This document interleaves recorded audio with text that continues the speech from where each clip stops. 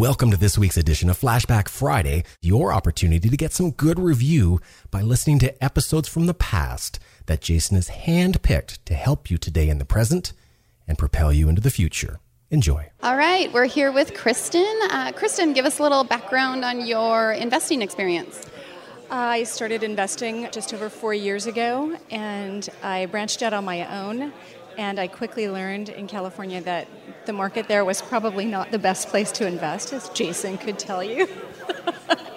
I started listening to podcasts, and I attended one of my first events with the Hartman Media people, and I've been with them ever since. I'm in 3 markets now, also Arkansas and Tennessee, and those produce for me very well, and I'm really happy with my relationships. Good. And what are you looking for this weekend? I've been kind of going all over the country. I've been to Texas, I've been to Florida, and scoping out those markets. I haven't committed yet, but I'm here at Meet the Masters so that I can find my next market.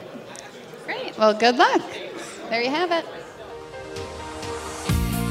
Welcome to the Creating Wealth Show with Jason Hartman. You're about to learn a new slant on investing, some exciting techniques, and fresh new approaches to the world's most historically proven asset class that will enable you to create more wealth and freedom than you ever thought possible. Jason is a genuine self-made multimillionaire who's actually been there and done it. He's a successful investor, lender, developer, and entrepreneur who's owned properties in 11 states, had hundreds of tenants, and been involved in thousands of real estate transactions. This program will help you follow in Jason's footsteps on the road to your financial independence day. You really can do it.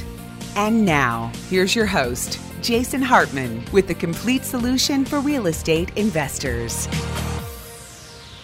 Welcome, listeners from around the world. This is your host, Jason Hartman, with episode number 983. Thank you so much for joining me today as we talk about a few things. Well, we're going to have a little market profile for you on one of our markets. But first, I've been predicting a lot of things about renters and what is going to happen with the rental market and how incredibly favorable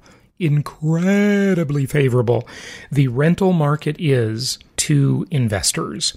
The next decade is going to be nothing short of amazing. It's already pretty amazing in terms of what landlords can expect in terms of the rental market. A lot of factors influence this, but I want you to hear this clip from the Wall Street Journal, just a short clip on what people are thinking in this recent survey and how favorable and how okay it is becoming to be a renter. And that's great news for us because we love renters. They are our customers and our marketplace is growing. The pie is getting bigger and bigger, and we are going to reap more and more profits from this expanding pie. Isn't it nice to be in a marketplace where you are offering a product, housing, that has absolute universal need?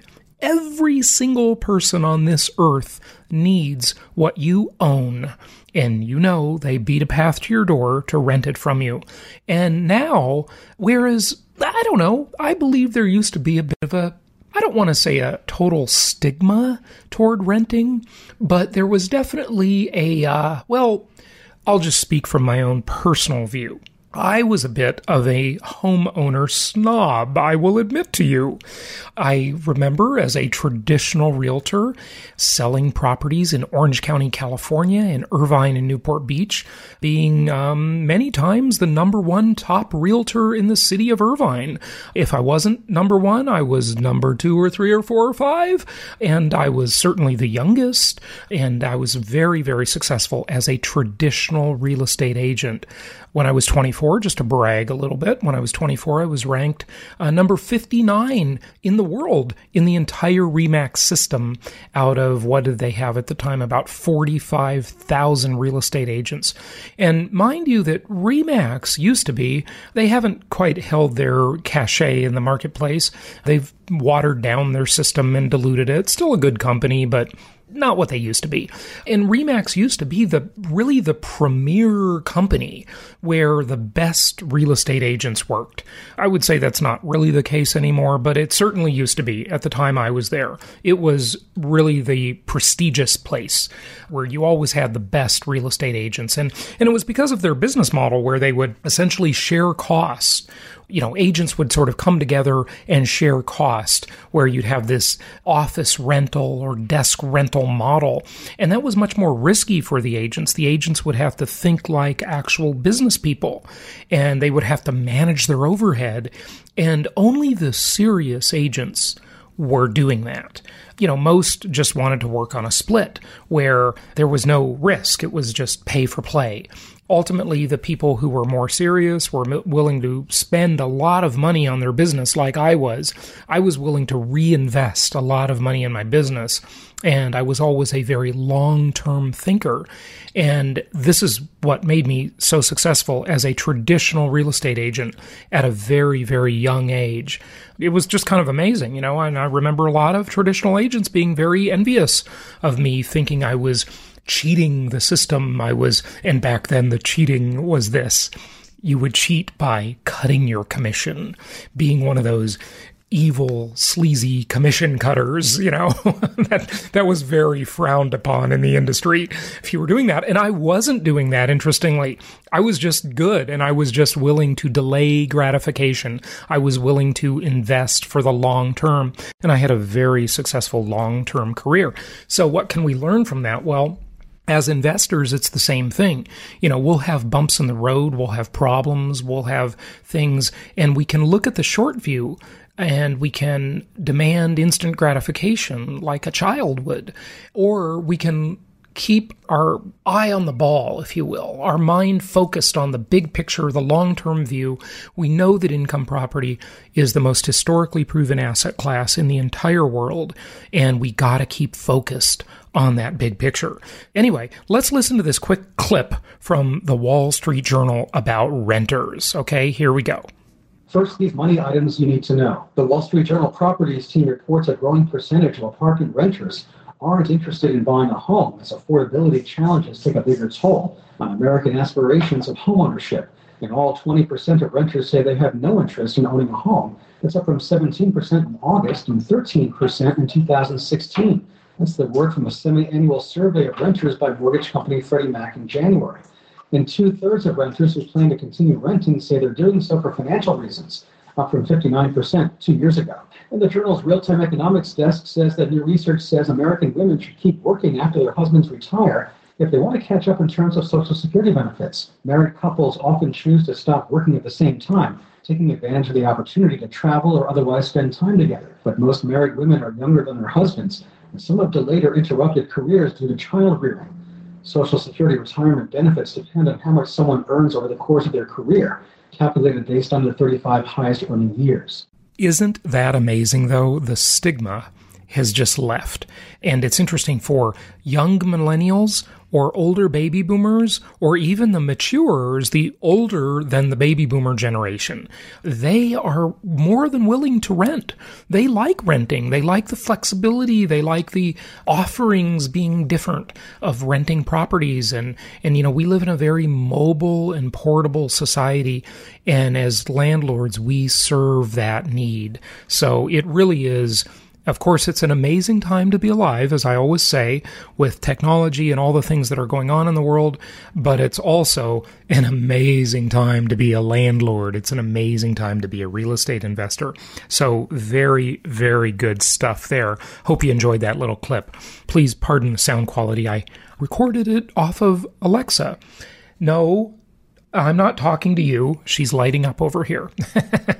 Anyway, we've got some great events coming up for you. I am on my way to Stockholm, Sweden today, hosting the Venture Alliance. And one guest, by the way, Carmen, one of our guests who's not a member, everybody else is a member, at the Ice Hotel in Sweden. That is going to be just totally amazing. Now get this, talk about a difficult trip to pack for, right? Now I'm going to Stockholm, Sweden, and then I fly back into Florida. And I've got several things to do in Florida. I'm going to do a little house hunting because, I am planning to move. I don't know where yet, but I do not like Las Vegas. I just like living in a no income tax state. And as I've told you before, if you can plan your life and think for the long term, even if it's not something you can do in the next year or two, try to get yourself into a no or low tax jurisdiction. Tax time is coming up, and taxes are the single largest expense any of us have in our lifetime. We will give away about 50% of all the wealth we create to the government in some form of tax, maybe 65%, depending on where you live. So a lot of it's determined by geography, and of course it's determined you invest in the most tax-favored asset class in America, income property, but a lot of it is determined by the size of your real estate portfolio. So you can obviously save on taxes by building a large real estate portfolio, income property portfolio. I'm going to land in Florida on the way back from Stockholm and the ice hotel trip. Hopefully we'll see the northern lights. I'll be in the Arctic Circle, and then I'm going to the tropics. Get this. So what I did yesterday is I took a big box of clothing for tropical weather and I shipped it to my Florida hotel. Travel hacking, hashtag travel hacking.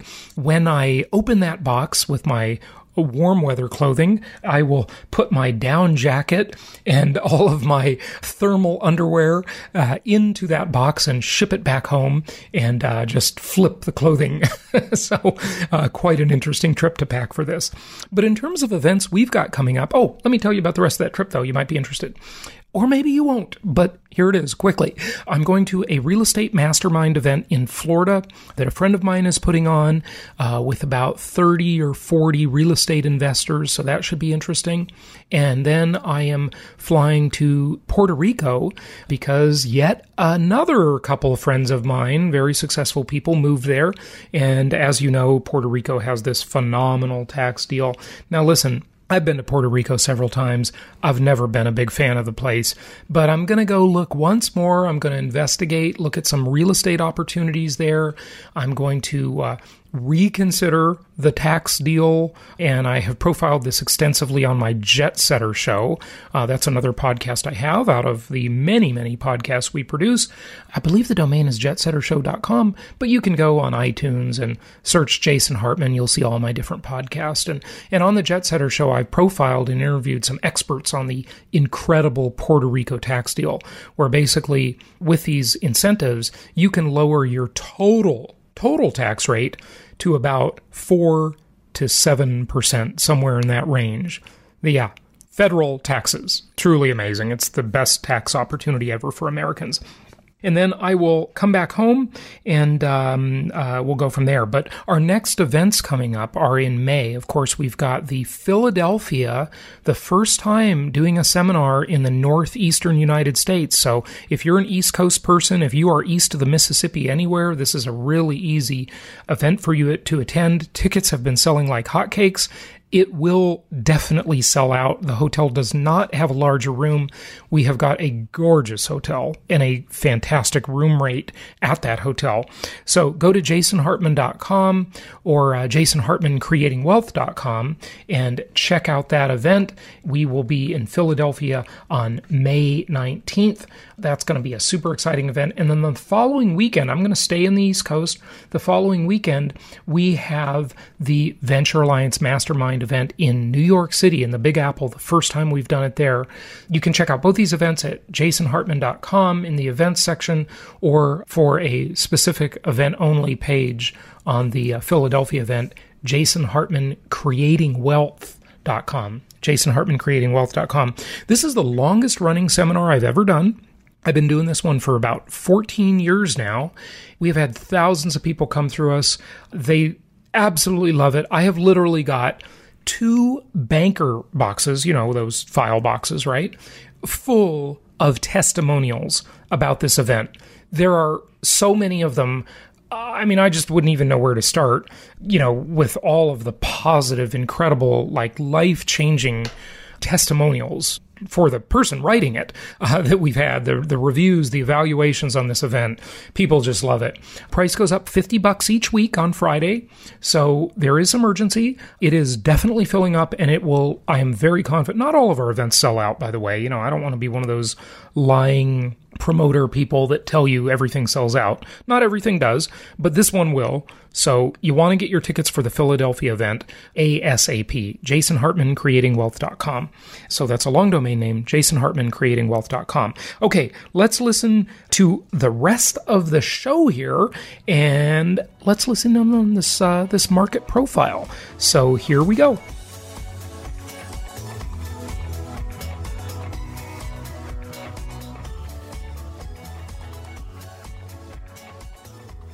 So what is it about the Indianapolis market that makes it attractive for investors? So what makes the Indianapolis market attractive to a lot of investors is such a stable market. It's one of the top markets and has been for many years for cash flow. So a lot of conservative investors that are looking for cash flow really target markets like Indianapolis and a few others. We've just had such steady values for so long and steady rents that it's really attracted a lot of investors. All right, and how long have you been in the Indy market doing the turnkey and property management things? So myself and my partner have been in the Indianapolis market since 1997 is when I got my start, and he started a couple years after, and then we partnered up soon after that. We've got almost 20 years in this market together. And what is the average price point for properties you're offering? So our average price point for properties is around $100,000. We really have kind of two price point properties, though. We have some that are $70,000 to $80,000, bring in rents of the $700 to $900, and then we focus on the $100,000 to $120,000, $130,000 single family homes, kind of that first time home buyer type neighborhood, kind of newer construction or way out in the suburbs. So that averages to about 100. What can you get in Indy for $100,000? So for that kind of first-time home buyer type of property, you can get either a newly built, meaning built in 2000 or newer, single family ranch or even a two-story that's at least 3-bedroom, 2-bath, or you can get a nice suburban home, generally brick, that's again at least 3-bedroom, 2-bath. And what industries support the local economy, and what is your typical tenant profile? So the industries that support the Indianapolis market, there's really three main ones. The first one is the biopharmaceutical, and that's because Eli Lilly is headquartered here, and that's kind of a magnet company that's brought in a lot of other health insurance companies, biopharmaceutical research companies, and the like. So that's a major employer here. The second major sector in Indianapolis is manufacturing, because we're just a good old Midwest town, just like a lot of the others you hear. So we've got car manufacturing, all kinds of different manufacturing industry. And then the third is sports and tourism. I know a lot of cities have NFL teams and NBA teams, but we've got things like the NCAA headquarters here, CBS Sports. We've got a lot of those companies' headquarters here, and when you see the stats on how much employment that has, it's actually kind of shocking, including the Indianapolis 500, a lot of race teams. So that sports area has been a sector, and I include tourism in it because that brings in a lot of tourism. I just actually saw yesterday that we have finally hit the #1 convention city in the U.S., so it looks like we finally passed Vegas, which surprises people, but we've got a downtown area and a new convention center surrounded by, again, the NCAA headquarters and things like that. Are there any economic developments currently happening? And if so, how do you think those will impact the rental market? Well, we've got the pretty normal growth going on right now. Everyone's talking about being in the Amazon, what cities are left in the hunt to land Amazon's second headquarters, and Indy's still in that hunt, which is great, but we also have a lot of other movement going on here. Salesforce just acquired the largest building in downtown Indianapolis and plans to bring, I believe it's over 20,000 jobs for that. So we have a lot of tech growth because of companies like Salesforce, and then hoping for companies like Amazon. We're very attractive with taxes for businesses, so our city's done a good job of being attractive for companies to grow here, especially with our cost of living being so low. And what sorts of renovations are you doing before offering your properties to Jason's investors? So our properties go under a full renovation prior to, a client acquiring them. Each property is obviously different what it needs, but in the end, I'm really proud to say that once you've seen 2 or 3 of our houses, people generally get bored because they all look exactly the same. And the reason I'm proud of that is because we want to bring them all up to the same exact standard, the same flooring, the same paint on the walls. And the reason we do all of that is obviously for lower deferred maintenance. We also get our properties inspected twice by a third-party independent inspector and provide those to our clients so that you can see everything has been done. So all of the main issues are very important, obviously. Things like the roof, the plumbing, electrical, the HVAC mechanicals. And those are the things that we make sure are in top working order, as well as making it all pretty again, just like the day it was built. And what sort of inventory do you have now in terms of new construction, rehab, turnkey? And not only what do you have now, but is the number that you have now consistent usually through time? Our inventory fluctuates. However, we generally have 10 to 15 properties at any given time available. We've had to expand kind of geographically and go out even further in the suburbs, which is actually great for our investors because the suburbs is where we can get some really long-term tenants. People tend to stay in those areas, and values obviously in the suburbs tend to appreciate a little better than when inner city type areas. So we're able to maintain our inventory. It takes a lot more work for us to be able to keep that inventory available, but at any given time, we generally have 10 to 15 properties for our investors. Are there any specific neighborhoods investors should either avoid or focus on, and any areas that the numbers may look good or bad, but have circumstances that make them the opposite in real life? So in Indianapolis, there's a lot of neighborhoods that look great on paper, but in reality, getting them to perform is not the easiest thing in the world. And we avoid those neighborhoods, obviously. We see investors get in trouble a lot with trying to search those out. There's a lot of areas that look great or are right next to an area where it's kind of speculative what they'll do. And we just tend to stay away from all of those. So when investors go out and do it on their own, I do caution. We have 20 years experience doing this as a team, hundreds of years experience combined. And so we know which neighborhoods those are. If anyone ever wants to, talk over different neighborhoods, I'm always available to kind of give our perspective and why we buy where we buy and why we avoid where we avoid. And moving over to the property management side, how many doors does your property management company currently have under management? We have in-house property management, and we currently manage just over 500 doors. What's your vacancy rate, and what is your practice on rent increases? So our vacancy rate is approximately 4%. It goes up higher in the winter and drops significantly in the spring and summer, of course. Indianapolis has pretty tough winters, so we try to get our properties off of what we call the winter cycle, and we do a lot of 18-month leases that if someone moves in December, we try to make sure that they have an 18-month lease to keep that vacancy rate low for everyone.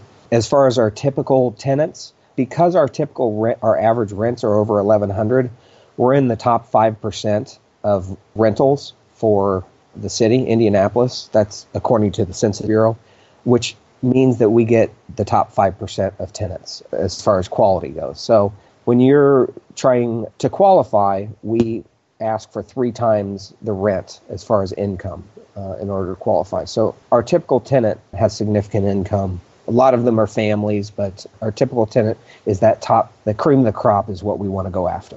And what was your practice on rent increases? So our practice on rent increases is if a tenant is paying well and is in there, we try not to push it very much. We don't want to lose that tenant that's paying well just in order to try to get an extra, if you raise it by $25 a month, you're looking at most $300 extra a year. It's not worth that vacancy of losing them.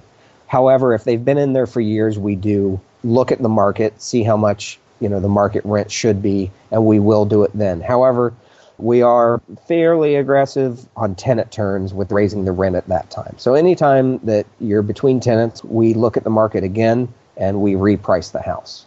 What maintenance deposit, if any, do you require from your investors? So as far as maintenance deposits and holding back rents, we don't do any of that. We have a great relationship with all of our owners, and we've never once had a problem. So if it goes above and beyond the tenant's damage deposit, our owners have been good with sending in, what's needed. So we're not interested in trying to hold on to our owners' money for them. most of our owners are obviously professional real estate investors, and we want to honor that. And is your maintenance done in-house or contracted out? As far as our maintenance goes, we have a lot of in-house contractors that do a bulk of the work. We found that we're able to do it for below market pricing that way by keeping it in-house. As far as some of the specialists, though, we do use subcontractors for some of those things like HVAC or something that needs a specialized contractor. And in those cases, we use a scale as far as markup depending on the price between 15 and 20%. Thank you so much for listening. Please be sure to subscribe so that you don't miss any episodes. Be sure to check out the show's specific website and our general website, hartmanmedia.com, for appropriate disclaimers and terms of service. Remember that guest opinions are their own, and if you require specific legal or tax advice or advice in any other specialized area, please consult an appropriate professional. And we also very much appreciate you reviewing the show. Please go to iTunes or Stitcher Radio or whatever platform you're using and write a review for the show. We would very much appreciate that. And be sure to make it official and subscribe so you do not miss any episodes. We look forward to seeing you on the next episode.